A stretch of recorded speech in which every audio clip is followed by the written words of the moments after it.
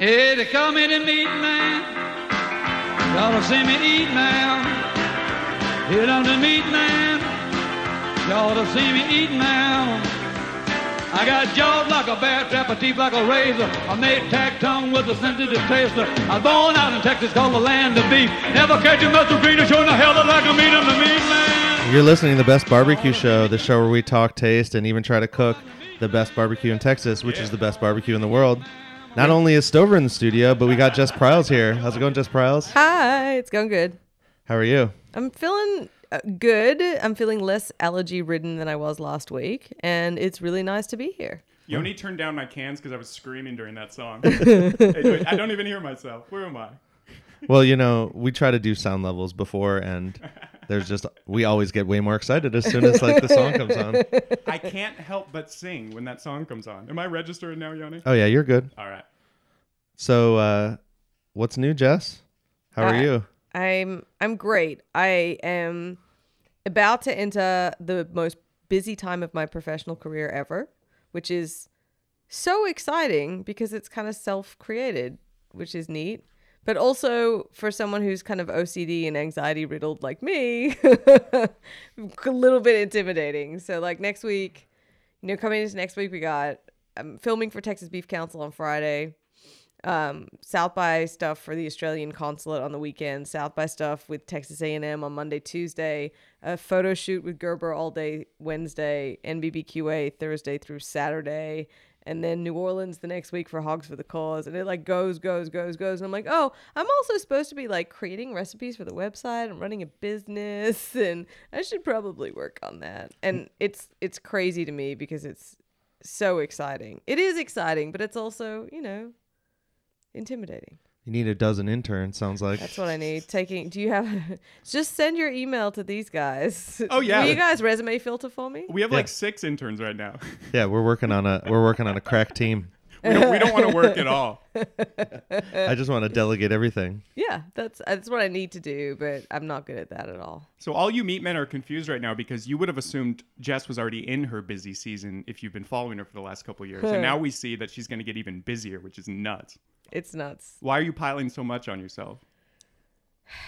I think the hard work just continues to pay off. And, I thought I was busy. Last year when I was like, oh, I'm actually busy, it was when I went from Brazil and then was here for 4 days. Then I went to Sweden, then was back for a week, and then went to Australia. I was like, that's a lot.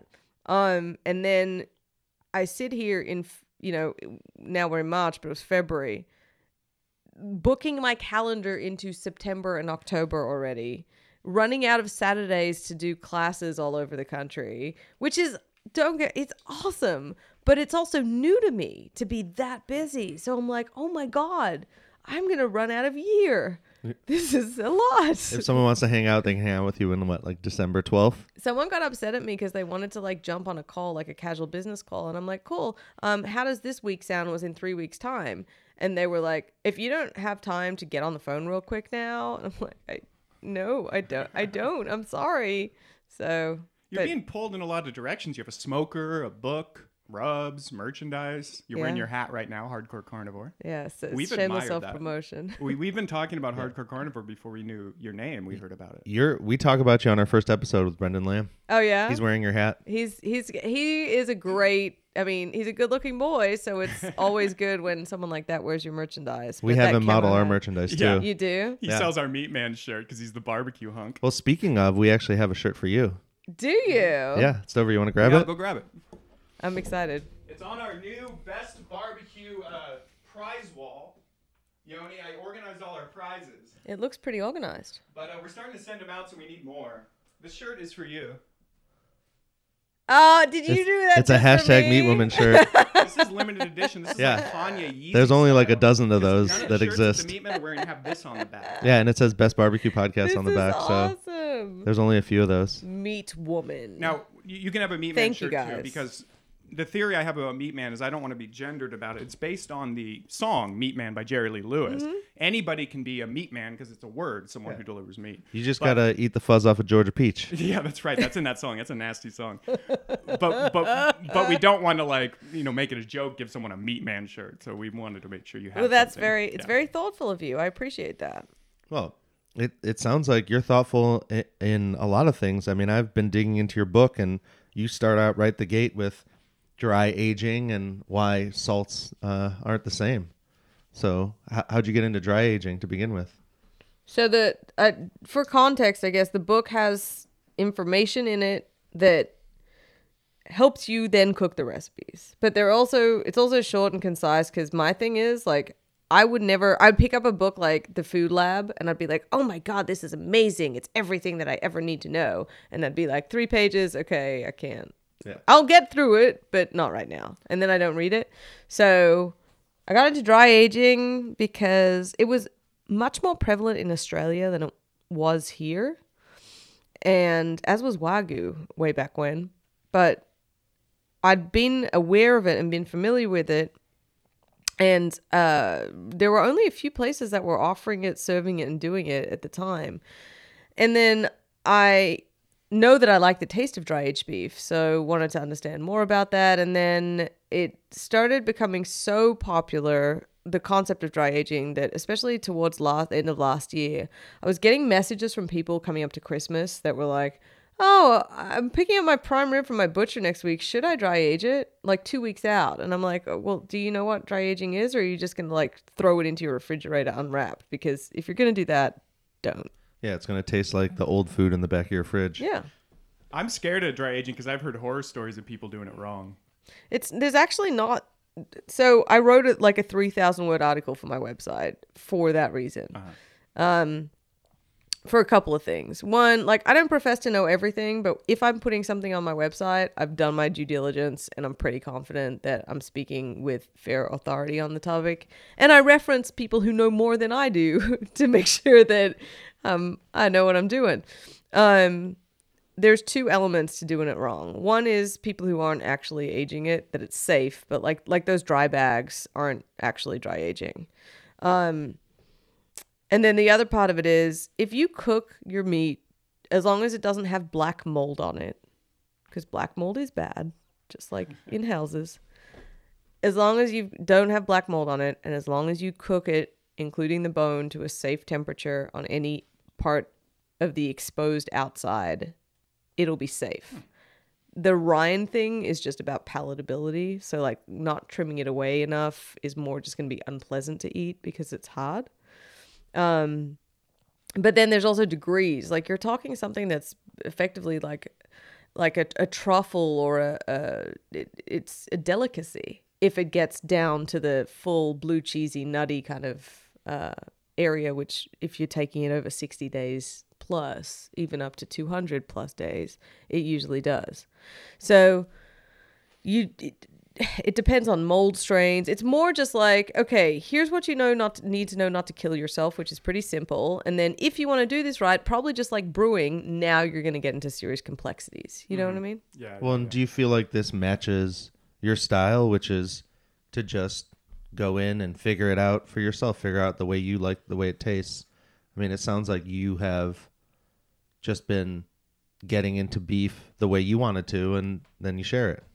Yeah, I mean, obviously there was an element there where I made sure to reference meat scientists and to speak to people to make sure that I wasn't, as a lay person, giving incorrect information about the safety of it. But then beyond that, it is just personal taste. It's personal taste, but it's also like different aging rooms depending on the strain of mold that's in there, how much product is in there, et cetera, et cetera. Like 30 days in one is not 30 days in another. So that whole kind of misnomer. I'm also like really into, what I got really into in the beginning was shattering myths that I as a consumer was under the impression of, like that just because it says aged beef on a menu, that doesn't mean anything until you know whether it was wet or dry aged. And even to that extent, even if it says now 30 days, now we know that that's also nebulous because it depends where, how, why. Yeah, if someone was paying attention, or they just threw it in the back of a fridge for 30 days. Yeah.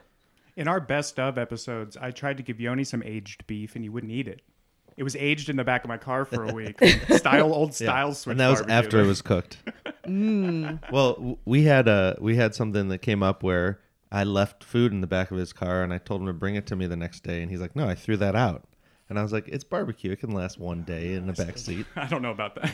And all the pit masters we were with one day when I brought that up, we're like, yeah, it's fine. No, seriously, it's like the most forgiving food. Y'all would know this, but like I've He seen. agrees with me. It's true. Well, as the realist in me agrees with you, the scientist in me, but the fear-driven, anxiety-ridden person, and you know about this, that says don't eat that, throw that away. Because again, I trained myself in the kitchen, and I had to like follow those rules because I think when I first started cooking, I was getting sick. My fingers were going everywhere, and all the chicken and all this stuff. I just didn't know. Well, back in the day, it was a form of preservation. Yeah, back when I was a kid, you had to cook to survive because I'm that old. Oh, you mean smoking? I mean, smoking. I was smoking, yeah. Well, yeah. I mean, you'd still need to reheat it to a safe temperature, but like I have no doubt. Barbecue. There are so many people who should be dead from eating barbecue, and just based on like some of those old, little town places where you're just this is questionable, but it's cooked so far beyond the safe level, like the whole way through, that it's so forgiving. It's crazy. Well, speaking of safe levels, why is it a terrible idea to eat a well-done steak? Listen, it's not a terrible idea to eat a well-done steak if that's how you like it. My dad. But you're just wrong. My dad. Wrong. So it's not bad as much as just wrong. Yeah, it's wrong. It's but it's like anything. It's like people who I don't know. I don't even know what to say, what to equate it to in this case. Who like well-done tuna? Yeah, people who like well-done tuna. People who, I don't know, like coffee with 5 sugars and a bunch of syrups and foam latte, whatever is in it. It's like, just drink it black. But it's just not. I mean, most of us would agree. So it's funny because it goes down to like the whole thing of barbecue judging and competition barbecue. Most places weight taste as the most revered score, but like I think it should be texture, because if I gave you like a rib that was really tough, most people would agree that that's an unpleasant eating experience. It's not as subjective as taste. And so I think well done steak is kind of that thing that like the toughness of it by most people is accepted to be unpleasant. That's how people die from steak when it's overcooked. They choke on it. It's true.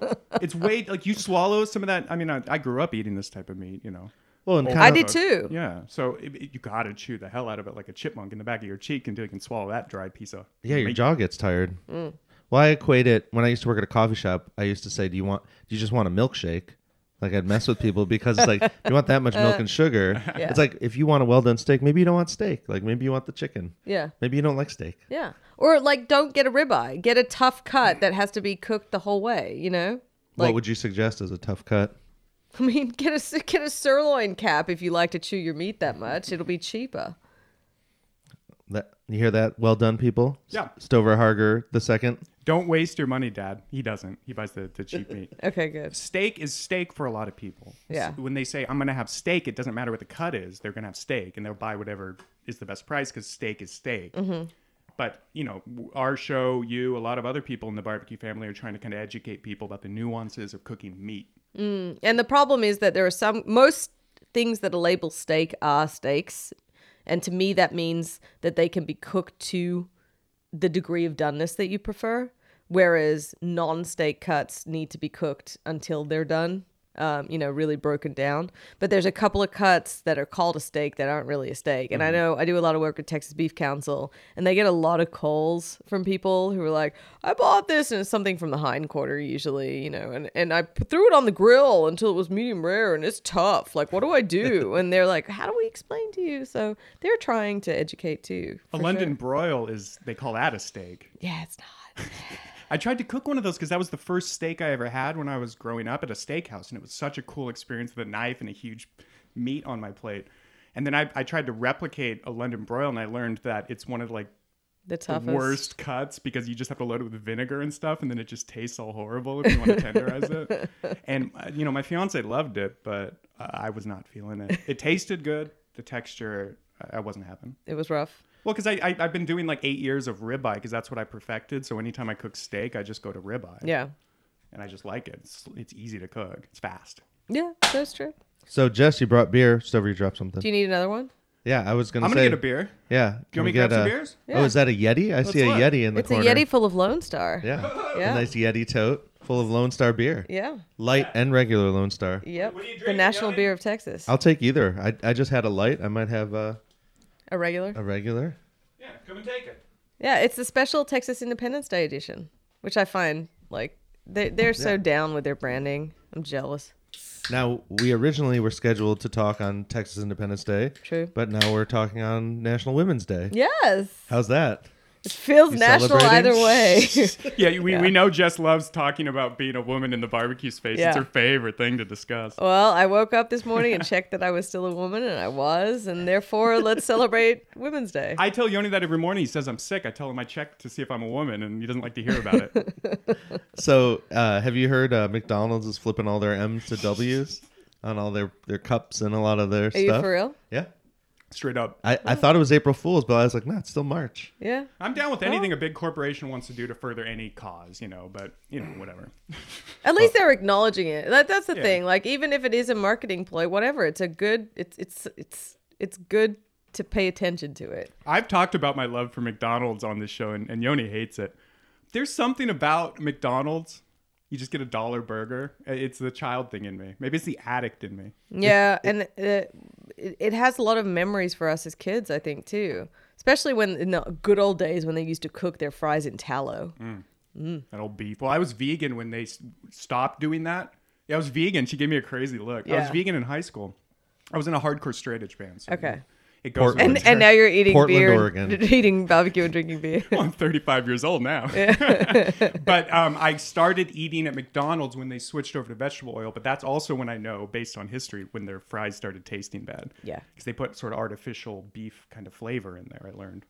So, I can't believe it's not beef. I can't believe it's not beef. Yeah. well, we have two very good alternatives here in Austin, which is P. Terry's and In-N-Out Burger. You got a preference? Yeah, both of those are my least favorite places to Yeah. have a burger Really? in Austin. I don't All right. eat at Whataburger anymore. Let's talk about it. Okay. I love Whataburger. I do. But, so I don't like In-N-Out at all. In-N-Out's fries are disgusting. And if you can't have good fries to back up the burger, it's inappropriate. Also, it's California and there's so many good Texan places. I don't like P. Terry's very much. I don't like the portion sizes. Their fries, like, hit the roof of your mouth and stab you a little bit. And they do that whole thing about it being like, so this is, what I was talking before about like dispelling consumer misunderstandings. Sure. I've seen their billboards, which is fine. It says like all natural Angus. It's like, okay, that if you know what you're looking at, that doesn't mean anything because all natural isn't mandated anywhere or you don't have to qualify for anything. It's just a terminology that marketing people use. And Angus just means that the cow was black. It doesn't speak anything about the quality or anything like that. So I'm looking at just, it doesn't, that billboard doesn't actually mean anything. But I know a lot of people like their stuff. I just don't like the taste of their burgers. So let's talk about what's good. Shortstop is one of the most underrated burger places in the whole Whoa. city. I drive by that all the time. Sandy's on Barton Springs. Hell yeah. Crown and Anchor. Wow. Top You really know Notch. Austin. Top Notch is bomb. And Shortstop, I think, I'm not 100% sure, but I think that they do some kind of flame grill situation because it's got that same flavor profile as Top Notch. And any of those places I would be happy to eat at any day of the week. And then if you can't go to those specific places, if I'm just out on the road somewhere, it's Whataburger for sure. Wow. What about the Angry Whopper from Burger King? Hashtag woke with Jess Pryles. I got a whole new list now. I gotta go very- back Have you and been? hit these. Yeah, like when's I've the been last to all time these places. you I ate live at up those the hill places? from Sandy's. Yeah, Sandy's has their moments, but they just like really good buns and that Thursday, I think it's a Thursday, Wednesday, maybe and Saturday deal that they do. It's good. Do you ever do Dan's? Yeah, there's a Dan's right by me, but I don't because since they went to like being a fake In-N-Out with their refurbishment. You know what's really cool though? Dan's breakfast. Yeah, Dan's breakfast is Dan's cool, right? sit down, like serve table service breakfast. So unexpected. Yeah, it's like a burger place that does breakfast on the weekends. Yeah, like it's like a diner on the weekends. It's Yeah. cool. It's actually, I think it's every day of the week. So diners are one of my favorite things. Do you have something that's like from Australia that doesn't really exist in Austin that you miss? A type of food establishment? Anything, yeah. Because he's from New York, so Yeah, I'm from New York, so I like dollar slices of pizza, 24-hour diners, stuff And like good that. bagels. Yeah, good bagels. Yeah. I bring over, this is so weird. Every time I come back, I bring over my favorite brand of canned tuna from Australia, because that's my secret, like, sad non-adulting meal when I just can't, and there was this one brand that I've eaten since I was a kid, and I didn't find good tuna here. It's like, oh, I'm so busy and I've got nothing in the house and I'm not going out to eat, so I'm going to boil some rice and throw a can of tuna in it. You heard it here first. Nice. Bring over Vegemite, because You Australia. can get that here, though, right? It's probably more expensive. Yeah, it's super, super expensive here, but you can get it at World Market, I think. And you probably bring back like the tubs. We can just buy the little jars. Yeah, industrial size. Meat pies when I go home. Fish and chips when I go home, like good fish and chips. So there's just a few kind of signature dishes, but there's no, I don't think, like, establishment kind of thing that I miss. Can you get a nuance of flavor with a canning? Like, can you actually tell the difference between tuna? Like, why does the canned tuna that you bring over taste better than... I think it's because I think what happened was that I bought the wrong kind of tuna the first couple of times, and I bought the, like, flaked stuff instead of the chunks. And I was like, this is disgusting cat food. And then I got scared because I think I bought 2 or 3 different kinds and none of them were good. And there's probably great equal stuff out there, but now I have a fear of trying. The ones that taste best are the ones that are not dolphin safe. A little bit of dolphin sneaks in there. Yeah. It's like, it just enhances the flavor profile. Well, and I've worked in kitchens where the chef would threaten to put a can of tuna on someone's plate if they ordered another well-done tuna, because we get this, like, instant frozen fresh tuna slices to cook, and he barely wanted to sear them. Yeah. It's funny just the way that, I don't know, do you feel like when you elevate your knowledge of food that there's almost a challenge when there's just so many people that don't get what's going on and you're doing such a good job? No, look, everyone's still gonna like what they like, you can't change what people grew, and even then, I think, one of the reasons I think someone like Anthony Bourdain is so popular with so many people is because he straddles both. He can roll up to French Laundry and, understand ingredients, understand technique, show you some of the most avant-garde and classic cuisine in the world, but he can also, like, walk the boardwalk in New Jersey and get a corn dog and be like, let me tell you why this corn dog is the best corn dog in the world. So that's kind of how I try to be with my food as well. Like, I don't want to necessarily have everything bacon wrapped, stuffed, Right. meatloaf, whatever, but I'm not above a molten cheese center either, but it has to be peppered with nicer ingredients for me personally, or nicer recipes. So I'm a big fan of, like, Maddie Matheson and some of these new food guys, and they do that same thing where they're like, let's take the cheapest burger and then go spend like $200 on a burger. Are you watching anyone specific, or do you see, is there some trend or anything that you like that's out right now? I'm not really watching anyone specific. I think that watching too much of that with what I do can actually leak into what I do in an adverse way, because you end up inadvertently kind of emulating what someone else has done because that's what you're watching. So I try and, eat out a lot to understand different ingredients and what different chefs are doing, and be inspired, and have a subscription to a bunch of food magazines to just be like, oh yeah, I forgot about pink grapefruit. What can I do with that? Kind of thing. But on the whole, no, I don't. The funny thing is, I think that there's a big move with food and memory or feeling. Like, if I'm going to ask both you guys, think about it while I go through the rest of this, but what the best meal you've ever had is. Okay? And remember what you're going to answer me. 9 times out of 10, the answer will be associated with travel or or a family memory. So I was going through this desert in New Mexico and we stumbled across this little gas station. There's this little old woman selling tamales and blah, blah, blah, blah, because you love that trip and that time in your life. So the food becomes more memorable.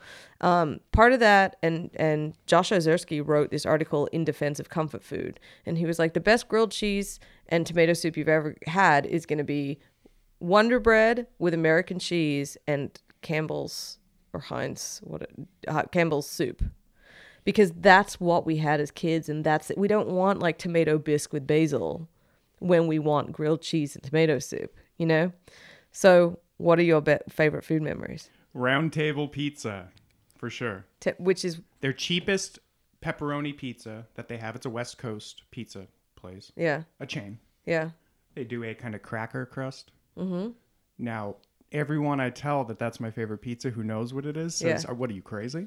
When did you first start eating it? As a kid. Yeah. Yeah, I used to go there after Little League. I used to go to the jukebox. I used to put on songs. Turning the tables, asking us questions. Right. Yeah. Yoni? I have two, actually. I immediately thought of my Shabbos Friday night dinner with my mom. And I don't think that she ever did it on purpose, but she would find that perfect place, every 3 or 4 weeks where the chicken just came out just right, whether we got back from synagogue early or, we'd get it just right. It wasn't overcooked. It wasn't undercooked. She put a ton of barbecue sauce on it, but there was always sides, and it's just always that meal, Mm-hmm. And then the other thing is the travel one. I went to Korea and we got this spicy chicken on a stick on the street, and it was the hottest thing I've probably eaten in a long time, but I couldn't stop eating it. It was just as hot, and we were walking around just sweating. We got to find that chicken guy again. We got to get more of this chicken. It was so good. But I think that's pretty, in every time I've turned the tables on someone when I have this discussion, honestly, I don't think there's been a situation where that rule hasn't applied. And it's really interesting because it leaches into so much about, I think also why barbecue is so popular. Because it's people walking into, okay. The last 5 times I've eaten at Smitty's in Lockhart have been extremely underwhelming by standards of modern barbecue. I have a tremendous amount of respect for the place and the role that they play as part of the history, but the food is not that good anymore from the last 5 times I've been. Right. But if you send someone there, even Billy Durney, who had, that was his religious experience with barbecue. If you send someone there who hasn't ever walked into that creaking wire door, creosote covered walls butcher shop, they're going to think that that's some of the best barbecue they've ever eaten because it's so powerfully influential, that environment and that experience. And it's like hashtag Texas, right? Yeah. For so many people, this is what Texas is. I mean, I'm in a movie right now. Well, and if you go there, you realize they're cooking compared to modern, they're wild style. They've got the fires just open and you can see the draw. They're literally just drawing the smoke from an open fire. There's no enclosure around the fire. It's going into this old system that's getting sucked up, and they leave it open half the time. How can you have any control over that? But you almost have to time when you go so that you get the brisket right, because you don't know how long it's been sitting there. Yeah, and that's a big part of it as well. So I think one of the big revolutions of the modern new school of barbecue, particularly with Mr. Franklin, was a chef-like approach to not serving it if it's not up to scratch, and that just couldn't exist in barbecue prior because you couldn't make a living doing that. If you decided to, this brisket's not working for me, I'm pulling it from service, you'd go broke in a second. But he put himself to that standard in addition to understanding a bunch of other ways about how to cook, and it changed everything. But these old places aren't doing that. And but I think a big part of barbecue for a lot of people is not necessarily the taste. They couldn't tell you what ingredients or how it was cooked. They know the experience, like you said. Mm-hmm. There's a reason that Salt Lick in Austin, just outside Austin, there's a couple locations. When people come to Austin for the first time, that's their favorite barbecue of all time. Yeah. And then when they learn a little more, maybe they have a new favorite. But, the location does matter for a lot of these places. There's legend built into it, and it feels like it tastes better. I remember my first visit to Salt Lake, and I showed up. There was an off-duty cop who's still in his, directing traffic, and he's in the cowboy hat and it looks like the aviators and howdy and park over here, and there are live oaks everywhere and wood beams and stone and the pit. And like, then you say to people, now I say to them, I'm like, so you saw the pit? Yeah. And you saw how big the restaurant was? Yeah. And you think that everybody in that restaurant was fed off that pit? Oh, okay. Yeah. That's what I thought. This is pre-Best Barbecue Show. This is many years ago when I first came to town. Why would you question it when you don't understand that, It's not like they hide it. You can see the big black smokers along the back. It's just if you're not looking for them, you don't realize that they're there. Mm-hmm. And you think everything's cooked on that little fire. Because you see it on Instagram. Everyone goes there, goes right and takes a picture of it. But it's a great looking restaurant. Awesome right? looking. And it is a fun place to go. Yeah. You can get all you can eat, and they give you leftovers. She gave me bad eyes the last time I went there a couple years ago. But I asked for a whole nother plate of brisket to go, and they gave it to me. That's amazing. They gave me a giant plate of brisket to go. Well, so was that your first Texas experience, or when did Texas barbecue, first fall in front of you? First taste was the now defunct Arts Rib House. Oh, really? On South Lamar, and it was a beef rib. Ooh. Yep. And it was a beef back rib. And by today's standards, same thing. Like, not very good. But for the first taste that I'd ever had of smoked meat with very heavy seasoning, it was like, it changed everything. Boom. Yep. And so did the moment you tasted that, did your life change, or what, give us the, from Art's Rib House to now, where did the curve come from Hardcore Carnivore? The first thing it did, the initial thing was it made me fall deeper in love with Texas. Because by this stage, I was like, Austin 10 years ago, and I'm sure there are people who have been here for longer than that who think that Austin 10 years ago is still modern Austin, for sure. But Austin 10 years ago was an incredibly different city to what it is now. Even, I know it's still changed, but the only, like, white guy bars on the East 6 at that time were Shangri-La and Buenos Aires. That was it when I first came here. And so it first made me fall deeper in love with Texas because it was part of this, like, boots and barbecue. And God, barbecue is that good. Awesome. And then the short version of it is, as I kept coming back to Austin to visit, kept eating more barbecue, then got fascinated about how it was made, got frustrated with not being able to find the similar cuts at home, wanted to understand why that was as a complete layperson. And then when you fall down that rabbit hole of beef, butchery, breeds, genetics, you start to, like, inadvertently learn a bunch. And as I was learning about barbecue, obviously the knowledge that I was getting applies to meat in general. So I was learning to cook better steaks and learning to just become a better meat cook overall. And then it just fell into I always loved meat, but it was a full-blown love affair by the end of it. Well, and Australians love their meat. They do. Definitely. You don't see as many vegans and vegetarians there. You do. Probably They're in the big, city. Yeah, they're big on the health. Like, there's a lot of health lifestyle bloggers. In fact, we had one of the biggest controversies of this woman who was running, like, a vegetarian pantry website. Like, the I can't even remember. It had some ridiculous name, like the Holistic whatever.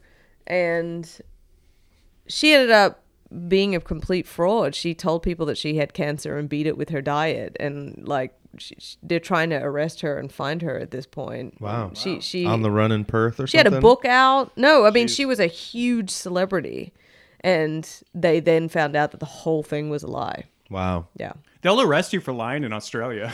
You got to be careful what you say over there, I hear. Well, she was also meant to give a bunch of stuff to charity, and that didn't happen. Well, that'll do it in any country. Yeah. Hey, Yoni, I have an idea. What's that? You want to sell some T-shirts real quick? Yeah. Let's do it. I got to go pee. Okay. You got a quick We'll break? be right back. Ooh, that was loud. We'll be right back. This is a message to the meat man. I am trapped in the Best Barbecue Show T-shirt mine underneath our studio. Yoni forced me down here and said I have to dig up 10,000 shirts before he'll let me out. Dover! Yeah, You can't come out until you dig up 1,000 Meat Man shirts. 1,000? Yeah, 1,000. We need them. Amazon says they're unavailable. Okay, well, you guys might as well go and pre-order some because I'm going to be down here a while and, we got to make some money. Get to work, Stover. Tell them the link works. The link works on Amazon, people. It says unavailable, but it really works. It actually works. It's not our fault. When you hit confirm purchase, it'll send you one. I'm going to get back to work. Amazon's too big to take care of our problems. Yell at Amazon. Bye. Swing that hammer. And send us more jackhammers. All right, we're back in the studio with Jess Pryles. I want to thank her for bringing the beer in, but that's why we had to take the break, because I had a coffee, a beer, and a water. It went right through me. Well, now that you've made room, feel free to have more. I'm going to finish that Yeti cooler full of beer by the end of the show. Yeah, we'll see. There's a lot in there. So when I was in Australia years ago, I bought my friends the little pouches that are made out of kangaroo scrotums. Yeah. And I heard, I think at your book launch, that you brought someone those also. Do you bring those back for a lot of people? Yeah, I did because now they have versions where the hair is still on there and they stuff them and it's a key ring, like a rabbit's foot, but a kangaroo nutsack instead, which is real nice. And yeah, I did bring them back. Frank Mancuso from St. Arnold, he asked for, there's a version that's a bottle opener. So I brought one back for him and one back for my boyfriend. And I'm like, this is a whole new truck nuts thing. You should just put this on your tow bar. I just thought it was funny that, after I went there more than a decade ago, and it that still kind of plays as a good joke. Right? People love it. They love, Evan Leroy came out there because I brought him out to cook at an event that I was doing back then in the day.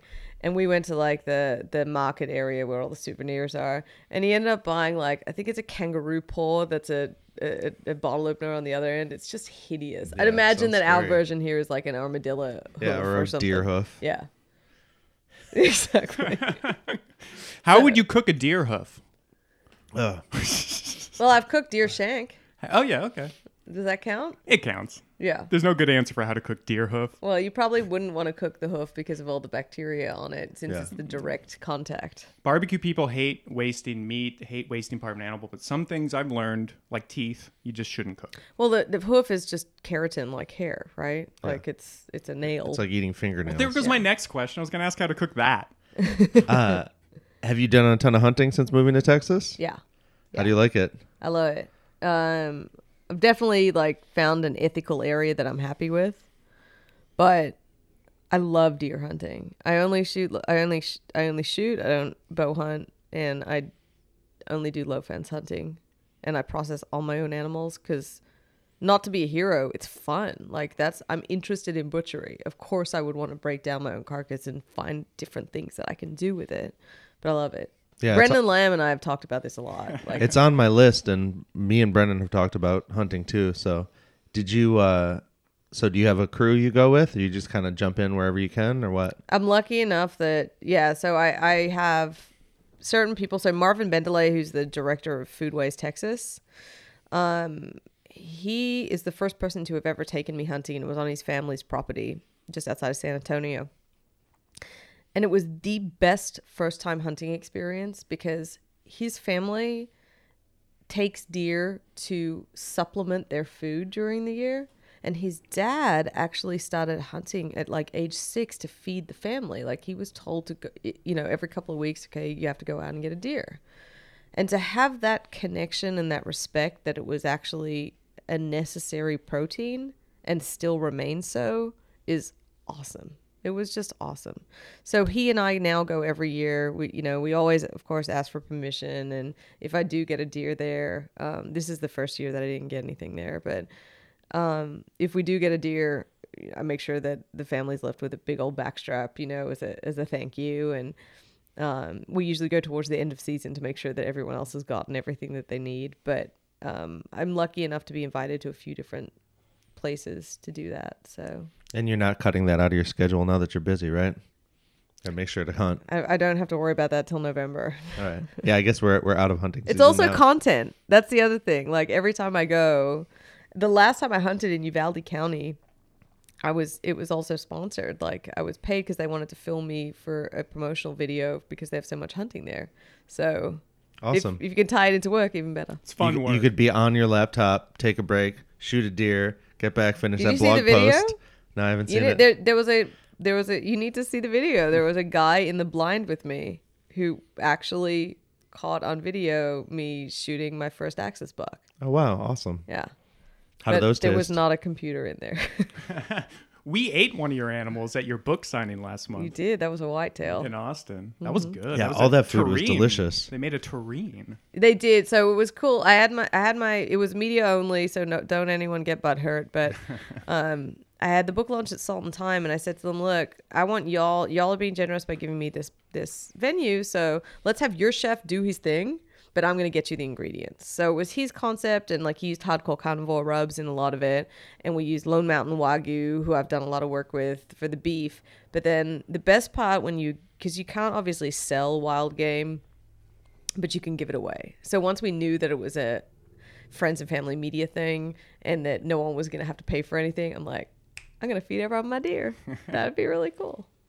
You make what I like to call kind of a gourmet version of meat-heavy centric food, because after looking through your cookbook, it reminds me a lot of the cookbooks I read when I first started to cook, and I was interested in technique, sauces, different ways of presenting things, kind of unique flavors. And there's so much variety going on in your book. It reminds me of those kind of gourmet books I used to read, where it's almost like a cooking school inside of it. That's mind-blowing for me to hear because I'm completely self-taught. And I often feel like, I wish I could just like stage in a kitchen a French kitchen for 2 weeks so that I can understand more about emulsification and sauces and master things, and just like very classical cooking. Because sometimes I feel a little bit restrained by not having that information. So it's kind of cool to hear you say that. Well, how long is cooking school? What, 4 years? Yeah, I mean, How long have you been cooking? It's not just that. I've been cooking all my life, but I've been intensively cooking 5-6 years now. But there's a difference between school and life. Like there'll just be things, especially if you walk into a commercial kitchen and tools have so much to do with cooking. Like the smash burgers that I make, you need a very firm spatula and you need a flat griddle. And they're not expensive and they're not complicated, but if you don't have those two things, you will not get a good smash burger. And so we know that about those tools, but imagine all the insane tools they have in a full commercial kitchen. Like, oh my God, this makes it so easy. Like, have you ever used a RoboCoupe? No. it's you know- just a Cuisinart. It's a Cuisinart with like a V12 motor in it because like that shit puree. You even go do a sauce at home and then you're like, I have to strain it and it's kind of like lumpy still. And you're like, whatever. Like this thing just pulverizes the quality. Yeah. So that's what I get excited about because I'm like, no wonder it's so much harder at home. No wonder they can be so professional with all this amazing, equipment. Well, and the RoboCoupe has buttons like it's some kind of industrial machine too. Yeah. Like the big green, big red buttons. Yeah. I spent a lot of time in some French kitchens and, I think that from looking at your book, I wouldn't have known that you didn't know that stuff. I'd think that you had already staged. Oh, well, then yes, I have actually. But I'm going to say it again. You're downplaying your abilities because I can cook the hell out of food because I'm doing it for like 10 years every day. Mm-hmm. That is training. We That's didn't go true. to school to do a podcast, and ours is the best barbecue show. Yeah, we are the best barbecue Yeah, show. so we became the best right away without any training because we practiced. Mm-hmm. And practice is what it is. Sure, you can't do the higher end stuff. I went to this fancy restaurant, it was $300 a head one time, and it was all these. They made a foam snowball almost out of cream, and it was huge, like styrofoam. And then you kind of put a piece in your mouth and it disappeared completely. Great, they had the technique and the skills to do that. Yeah. I'm sure your food tastes better. You know what I mean? To me, do. I'm an egalitarian about it. Taste, experience, enjoyment, fun flavors. So the idea for the recipes in the book is that I wanted it to be mainly approachable with a few challenges, one in terms of technique and two in terms of flavor profiles, maybe. So, there's chicken fried steak and burgers and pickle brine chicken nuggets and just things that are just plainly delicious. But they're also a little bit more complex, like I said, than just cheese wrapped, bacon wrapped. Or cheese stuffed bacon wrapped. And then there's a couple of barbecue recipes in there. There's no brisket. I did beef cheeks instead and a lamb shoulder because it's, again, like y'all can buy so many books about how to cook a brisket. I want to contribute something different. Mm-hmm. And then even like Brussels sprouts and bacon is a thing, but I did Brussels sprouts and guanciale. So let's like push people to try a new thing without it being awful or stomach lining or kidneys or something that is going to be a little bit too far for people. So, and there's stuff like the worst part about this is this. Like I made last year, my favorite part about hunting has been coming up with new recipes in a way to use venison that are super non-traditional for Texans. So even my venison chili is with stew meat, not ground chili, because I like that idea of the texture a little bit better. But I made this savory venison strudel, and it's ground venison with a lot of shallot and sour cherries, because sweetness and venison is so good together, and then a bunch of like phyllo dough. And it's delicious. It's kind of like a riff on, I guess, nearly the Greek style, like spanakopita's, where they're all savory kind of things too. And it's like one of the worst performing recipes I've ever posted, because people just don't, there's this element of food porn, especially when you're sharing so much on social media. I feel like if I had a restaurant and that was on the menu, it would be like celebrated everywhere as being like so chic and such a good idea. But in the area that the main area that I have to exist in and move in online right now, it's like, yeah, I guess I'll just bacon wrap something else. I saw bacon wrapped. Okay. I'm going to throw a question back on you guys now. Please. Tell me the first feeling that you have when I say to you, bacon wrapped pork belly cubes. Well, I don't eat pork, so. And I couldn't I'm think good. because I had a heart attack. That sounds But redundant. you can comment on that conceptually, It right? sounds Andy? silly. I lived, so, and you've been here about as long as I have, about 10 years. Austin had this like bacon fever Everywhere. over the With last. the bacon restaurant. Yeah. even. There's restaurants that, I mean, there's a bunch of restaurants that are very pork centric, but there's ones that are just called bacon, or they have bacon in the name. And it's like, yes, it's delicious. It's like when you go to, in San Francisco, they have all those guys that bacon wrap the hot dogs and cook them on the side of the road. You know, it's more of like a drunk food, but it gets lots of clicks and lots of likes. Yeah. She might want to join our hashtag campaign. Ooh. It's anti-food porn of a sort. Hashtag don't squeeze your meat. Yeah, don't squeeze your meat. Do you want me to get into? I've got. Yes, Yeah, please. let's go. We're trying to get this going. It started with corkscrew in our conversation with Will and Nicole. Well, and now our guys, we've been watching the hashtag, and our guys, you know, our meat men out there have been tagging other people. And there's a guy that full on, he cuts the moist off a brisket and just squeezes it. Can you write down the name and show me? Yeah. He can pull it up. Yeah. Okay. So here's. I have so many feelings right now. The thing about not just even the squeezing, I think it actually happened from Australia. It was also the smushing, like to prove how tender something was, like if it's a beef rib. Right. My issue with it, and why I've like stopped giving as much. I give a shit about Instagram in that I care about what I post, and I post frequently, but I'm not letting it run my life like I would have maybe 2 years ago with like content. And I don't like the idea of being wasteful with food. And when you spend that much time cooking, and you're not like a food celebrity, you're just an everyday person who happens to have a popular grilling account or a barbecue account, and you cook this beautiful piece of meat to perfection and then smush it with your fat fingers. And I say fat from the meat lace, not because everybody, you know, I don't have a problem with anyone of any size. From the fat laced meat fingers. And you've now completely destroyed that eating experience and wasted that food experience essentially just so the internet can like you. So that's my first problem, and it's the same as the meat squeeze. I'm showing her a video right now on the barbecue hunt page that I see. That's it. That's it. And my friend Jay, who runs the Meat Stock account, is like totally guilty of doing that, and he's stopped doing it because he realized like that he kind of started this nightmare thing. And the other thing I have an issue with, which is this is a great opportunity to set this straight, because this was kind of a fight online too.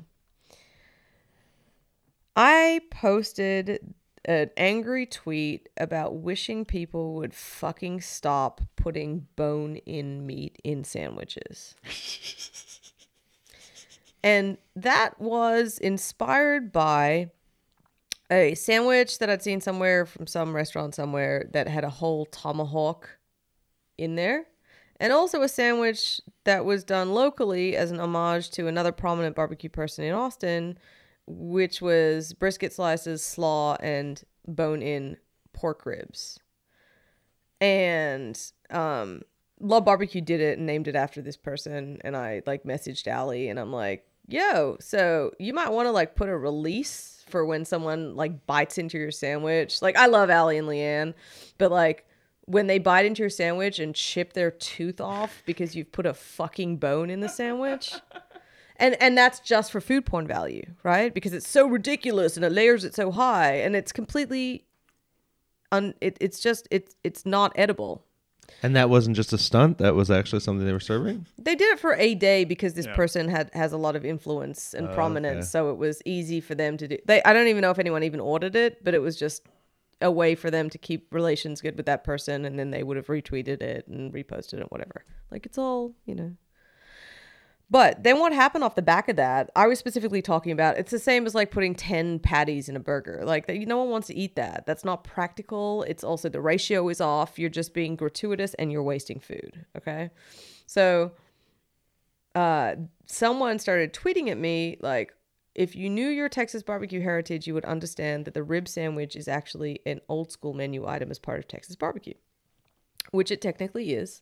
And what that is the same as those old school joints where you go and it'll be like chopped beef sandwich, brisket sandwich, blah, blah, blah sandwich, blah, blah, blah sandwich. And this was a rib sandwich. And when you ordered a rib sandwich, you would get a connected chunk like a McRib with 2 pieces of white bread. It may or may not come physically between the white bread, but that's what you get with it. And then the idea is that you then pull out the bones and do it from there. But it is by no means a cohesive sandwich. Right. It is just and I was like, you know, if you have to go out of your way to like have this argument with me about something you know is not what I'm talking about, and also arguably not a very interesting, classic, or intelligent menu item. So I just wanted to set the record straight.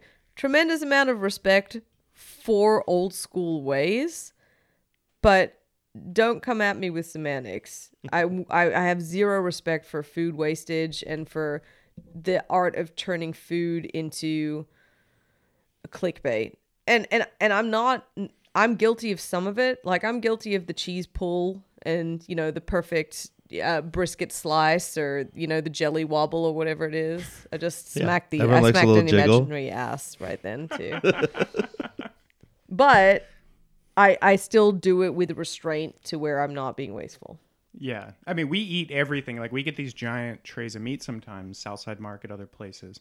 But we feed our girlfriends, fiancés, other people that are in the studio here. Like, we don't throw anything away. Yeah, with the exception of when I forgot that style switch brisket in the back of my car, which there's one piece of brisket. I apologize. So how do y'all feel about, I'm going to do this again. How do y'all feel about, I know y'all trying to grow your audience and grow your social media too.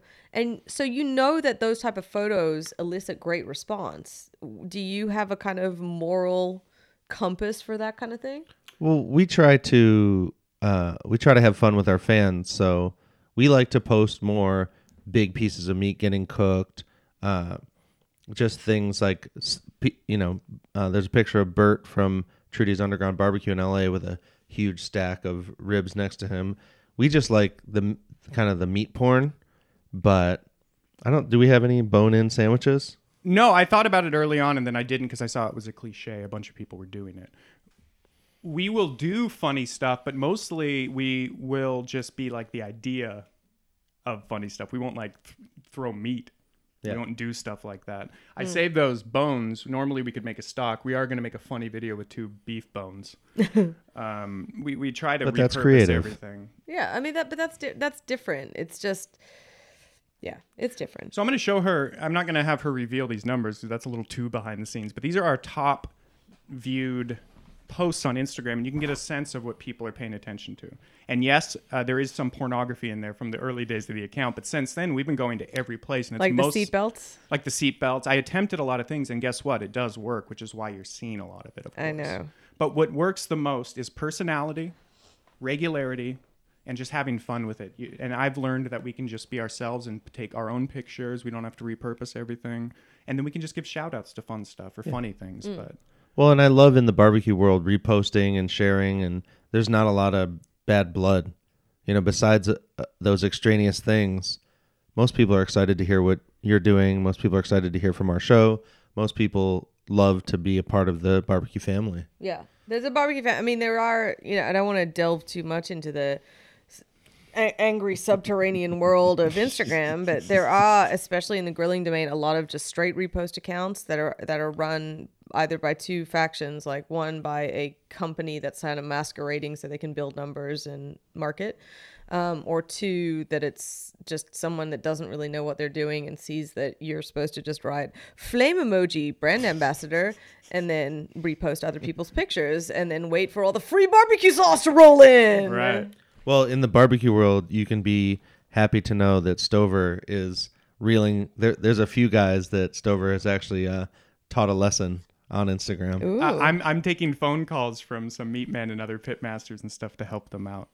A lot of personality goes a long way, and picking the right times to post goes a long way. You don't have to resort to meat porn people. Well, and I'm talking about, there was that guy that came in with a very heavy repost account that you kind of put in his Oh, I place shut that recently. guy down hard. What's the story? You've seen all these accounts, these random couple 100-person barbecue accounts that are trying to get started. Things The ones like that I have to keep blocking from using my content. The ones that are stealing all your stuff. Yeah. So they're trying to bounce off the audiences that are successful. Someone took a photo that we had that was reposted by someone else, gave credit to the original person. I'm like, hey, can you just tag Best Barbecue on that? And he's like, it's not your photo, bruh. And so I just tore into him. And by the end, he was asking me for help. Oh my God. We got to put our foot down. I've been doing that on the show lately, like when I ranted against Texas Monthly and their list. Shout out to the barbecue snob. Well, even though we call it the Best Barbecue Show, we're kind of against putting too much ranking on all the top places, because it's just, I'm not sure if there's even a way. You'd know better than most of us, Jess. How would you even start ranking the hundreds of barbecue places in Texas that are all, high end? So what you heard me talk very carefully about Smitty's when I said Right. very carefully the last 5 times I've been there. First of all, there's a huge issue with inconsistency at any restaurant.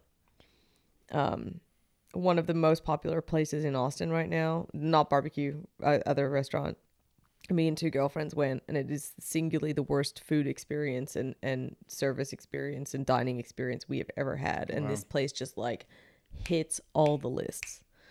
And it's unknowns to us. The other issue with Texas Monthly is, it's not an issue, but the other thing to consider is it's also not Daniel doing everything. They also send out preliminary teams because he needs the help to look at certain areas. So it's not the same palette. How do you judge standards? But the competition barbecue world has the same problem, which is, look, people want a list. They like a list. They appreciate a list. Or they want a competition. They want to be judged. And there's no perfect way to do it. So you have to devise the least imperfect way that you can. Don't know. It's my goal to kill that list. I'm going to let it know right now. No more. Well, I'm the kind of guy that as soon as it was possible, I just fast forwarded through the judging part of most of the cooking shows.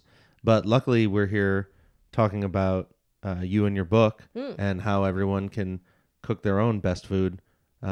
So tell us more about where the Hardcore Carnivore came from. I heard there's a Australian version that got edited into a US version. Yeah, so the original publisher is an Australian publisher, and the book came out in Australia, New Zealand, and the UK last year. And so then they had to sell it to a US publisher, which is why there's a delay. And then we edited the book for US audiences. So the new version has like an actual picture of my smoker in it. So by the time I didn't have my signature smoker when we did the first one, and there's caricatures or little diagrams of different types of smokers. And so for this one, they changed it to actually be my offset, which is cool. Fahrenheit is listed first in the US version. Tuffy Stone did the forward. And there's just little things like in the Australian version, I had to write for cornbread. If you can't find cornmeal, sub polenta. And like, that's not something I would have to write here. And capsicum. And capsicum versus bell pepper for sure. Yeah. What do they call cilantro? Coriander? Yes. Yeah, that's what I thought. So all that had to be fixed. So it's not that different. If you hardcore fans kind of pardon the pun, bought the original copy when it came out, and you're not missing anything. You still have access to everything. And you're doing a book signing here in Austin. I know we have some meat men that already told us they're going to go. That's awesome. April 14th at Book People, right? Yes, which is my birthday. Is your birthday? That day, yeah. Wow. So it's gonna be, that's a pretty cool little way to spend a birthday, I think. Yeah, well, happy birthday week. Your birthday's in a couple days. Thank you. We definitely don't record early here. No, not at all. You also mentioned that you actually like Fahrenheit for the range, right? Yes. In the book? Yes, that's right. If you would, my phone, I keep the weather app on Celsius still, because when I grew up with it my whole life. So when you tell me it's going to be 23 degrees outside, I'm like, oh, that's like a nice sunny, balmy day, you know? But for cooking, it's always been Fahrenheit because the scale is larger. You can be more precise with it. It just makes a lot of sense. And, you know, you've got more than a book going on. You're friends with Gerber, Yeti, Lone Star. I mean, Hardcore Carnivore is it's a massive undertaking. So tell us the breadth of what you're doing now. I'm friends with Lone Star. I'm friends with Yeti. But the cool part about the Gerber thing, because this is something cool that happened, and I'll humble brag a little bit on that. I'm one of their core ambassadors. So they have 2 different programs. They're Badass Doors and they're core ambassadors. Badass Doors is a group of maybe 60 plus people that are kind of in the hunting, fishing, badass world. And they're just people who have a more informal relationship without a contract, where they're provided with product, which is how I started.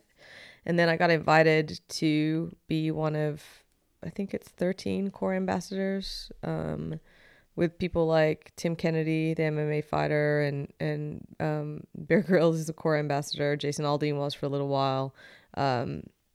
Remy Warren, hunter. So I couldn't believe when I was the person who was up there with those people, and it was the first formal, like, it's a paid relationship where they're like, we think that you're doing amazing things in your field and that you're a badass, and we want to be aligned with you, which is even more extraordinary because you can't carry a knife in Australia. So I started to everyday carry when I moved here. And so that is actually something I'm extremely proud of, to be selected for that group was a huge coup. So there you go. I got a Gerber in my pocket every You day. do. Do you guys know how out of that type of world I am when you said Gerber? Do you know You what think I of thought baby of a food? baby food? Yeah.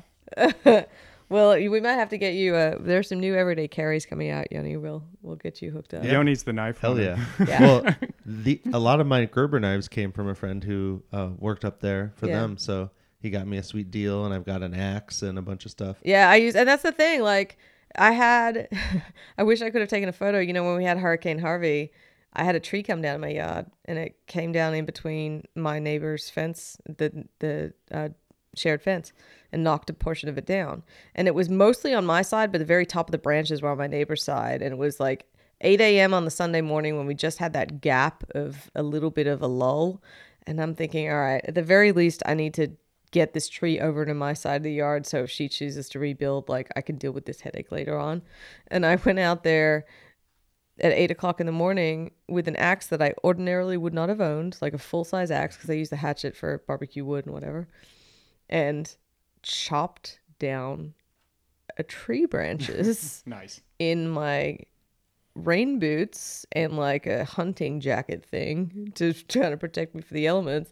And I'm in the middle thinking, I'm totally going to ruin my back doing this. I'm in the middle of it, but this feels so awesome to be so self-sufficient. So, Well, shout out to Gerber for, Yeah. supplying the good stuff. hello trouble. So Hardcore Carnivore, available everywhere. Amazon, bookstores. BarnesandNoble.com. Digital Sign- copies, I'm sure you can get. There is a Kindle edition that's the Australian edition. It's, again, like, we could spend a whole other episode talking about the brave world of publishing, and that a lot of people don't understand, that it's like records, like that I don't actually own that anymore. I have to pay for copies too, which a lot of people don't realize. So, Wow. well, you get a certain number of free copies as an author, and then you have to buy copies at a cost price. We buy our shirts and then sell them. Otherwise, we would give them away for sure. Yes, exactly. So, it's so the Kindle edition is the Australian edition. signed copies available on hardcorecarnivore.com and lots of other info on my site, jesspryles.com. She's got some, speaking of shirts, some really great shirts. I read a bunch of names on a previous episode a few months back, but you got meet, fire, repeat, things like that. Yeah. A lot of slogans, a lot of sayings, a lot of kind of funny stuff to wear. And I know people out there are barbecue shirt collectors. There's a whole new breed of them I found. So she has a Really? lot of new additions. Yes, there's people that want every barbecue shirt they can see. Oh So if my you don't know goodness. Hardcore Carnivore, check it out because there's some good looking stuff on there. Thank you. And we're going to get a signed copy for our giveaway we'll tell you about in a few minutes. But now we usually do shout outs to our fans. You got any people that are fans of yours you want to give a shout out to? If you want to follow, I'd give a shout out to Jared Standing, who's a buddy of mine in LA, who's an incredible butcher.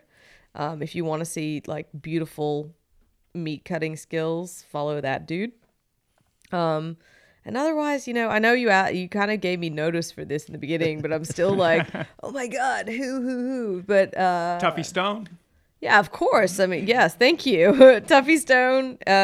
He's called the professor of barbecue. And Are there Legend. original Instagram followers when you had 100 followers that still hang with you or that you communicate with? yeah, but I don't think that they're.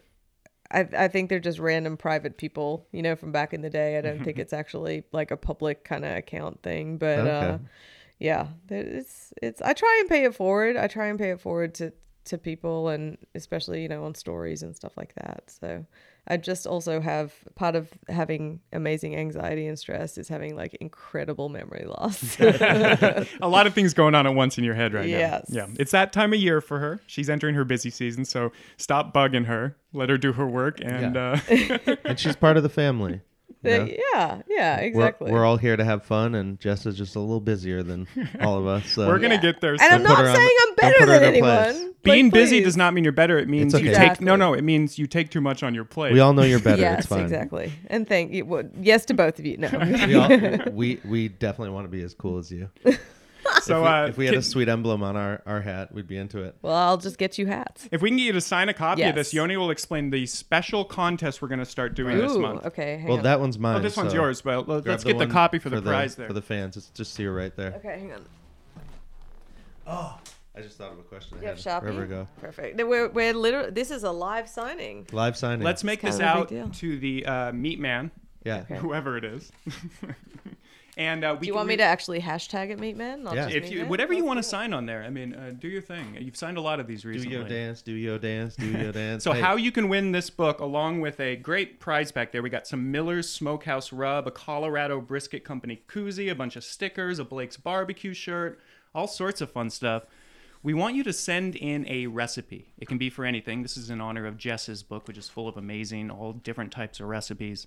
If it's a sauce, if it's a rub, if it's a method of cooking, if it's a type of meat you like, we just want you to write stuff, and we will pick our favorite, and we will give you this book in the prize pack. Whoops. So we will also republish a lot of the ones that we don't pick on our blog and other things like that. So go ahead, Meat Men, send us. Contact at bestbarbecueshow.com. You can also DM us. We prefer email. Yeah. So we can cyberstalk you when we get your personal email. Or make it a YouTube video, or make it an Instagram. Make Oh, it a that'd be gift fun. recipe. Yeah. There's no limit to how you can submit to this recipe giveaway. Any guidelines for like what you like to prefer in terms of protein? Does it have to be smoked? Can it be No. any meat? No. Any food. If you like to cook a carrot a certain way by boiling it for 30 minutes, tell us. You're probably not going to win a hardcore carnivore beef, You're not. Yeah. You With will a not win carrot? with that recipe. but So- they still welcome you. They still like to receive it. and you're not Yeah. allowed to steal recipes from her book. That's her intellectual property. Yeah, so is everything on my website. Well, we're gonna have a very specific way we choose these, and that's why we're giving everyone a month to submit. Ooh. Because the month of April is going to be real interesting to see what we get, and to if we don't choose you to get the book, we're still. If you've got a great recipe, we'll repost it. We'll share it with other people. Maybe we'll even talk about it on an episode if you've got something interesting to show us. I just learned about reverse searing. There's always something new to learn in the cooking world. And Yeah. we will cook the winning recipe, I promise. For sure that. No matter what it is, we will cook it. Unless we need like a $10,000 industrial machine or something for it. Yeah, or what if it's like some crazy, like Yeah. gold flake, something. Yeah. Steak cooked by lava. Have you seen that one? Yes.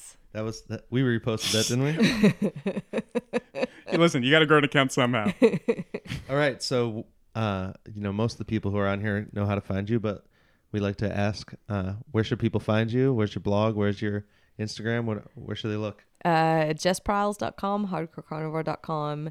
And Hardcore Carnivore does have all of its own social pages, which you can find by searching. But if you want to find me, I'm at Jess Pryles on pretty much everything, even Vero, which is not going to last. You heard it here. If you go to Instagram and follow her there, she has a link tree. So when you click that, you can see every single link she wants you to see. Yes. So follow every one of those. Stover was very impressed. Oh, with yeah. that. Well, it's helpful, right? Because there's a lot that I want to share with you guys. Well, and I have a feeling that it's easier to keep track of what people are clicking on too, right? It's not just that. So, not to take up too much more time, but you guys will see this as well happening for sure.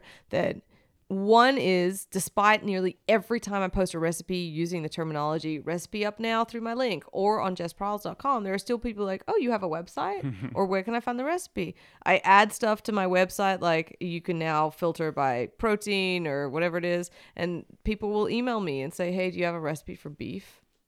Yeah. Have you tried the recipes tab? Low and slow is my recipe for beef. Well, people still think that we run a barbecue restaurant. So Really? yeah. Oh, People, that's where do we awesome. find your food?